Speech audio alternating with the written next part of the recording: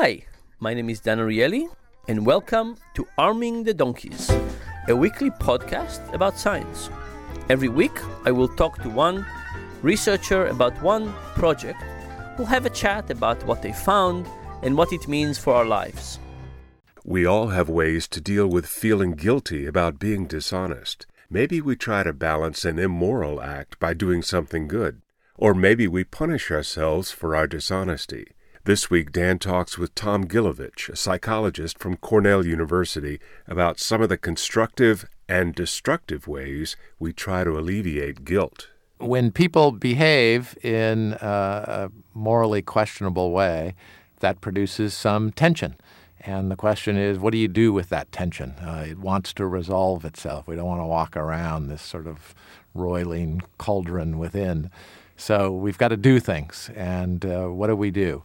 Chenbo Zhang did this provocative paper that was quite intriguing, showing that when people are reminded of a questionably moral action of theirs, and then after the experiment, I think that for some reason they have a choice of which kind of product to pick, the hand wipe and something else. And you want to pick the hand wipe. You want to cleanse yourself. The act of, taking the hand wipe and wiping your hands makes you feel cleaner, that you've cleansed yourself of that moral infraction. That's one way of dealing with the tension. And in his case was completely symbolic. There's nothing to do with hands. It was just a symbolic act of hand washing somehow alleviate some of the guilt connected to this misbehavior. Yes, which is particularly intriguing, I think. Yes. And there's a long history in social psychology that another way that people do this is to balance the scales by doing social good. I've done something bad, or I'm reminded of something bad that I've done, and along comes an opportunity to give to charity. Boy, do I jump on that, because now I don't have to feel so badly about myself. Yeah, okay, I let people down in this regard. On the other hand, look what I do to good causes. Yeah, Dan, you were about to say. And then we get to our version of it, which is not as nice to other people. Right. But borrows from the same metaphor. It's balancing the scales. Again, I've done something bad to someone else. How can I balance those scales? Well, do something bad to myself. And do I engage in physical self-punishment to even the scales? And the historical idea behind this were the medieval flagellants who would go from town to town, whipping themselves, beating themselves to sort of balance the moral scales. And indeed, that's what we found, right? We found that if people are reminded of something they've done, then are much more likely to give themselves a higher electrical shock. Yes. Presumably to kind of cover it up and balance the scale. You know what? Yep. What I thought about this compared to the social good is that it's quite a sad result, right? It would be nice if punishing ourselves was not going to help, that in order to restore karma to the world and balance the scale, it would only help if we did something good for the world rather than something bad. But of course, lots of religions have this element of self-suffering. It kind of struck me as a sad part of human nature. It would have been so much nicer if this would not allow us to balance the scale, and what would only allow us to balance the scale is if we did something good for the planet, if we did something good for other people, if we had to actually create a positive view rather than negative suffering.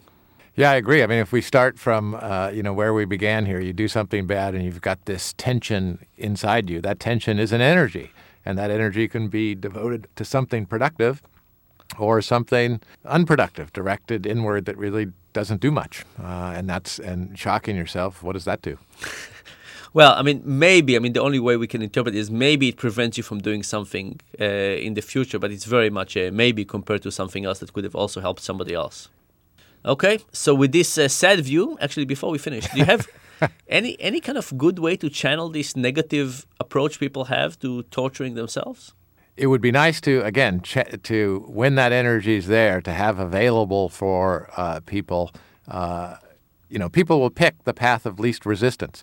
So if you have available ways that they can give to the social good, you're more likely to get that. So creating environments where, as you've written about with respect to minor tweaks in the environment that create one behavior rather than another, what are often called channel factors. Make the paths to donation and social good easier should help during the times that people feel these feelings.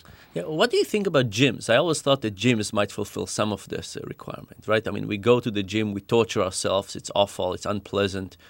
Could we create a series of bad gyms for bad people that you would come and you would exercise until it really hurts and somebody would scream at you and shout at you, thereby at least increasing people's health?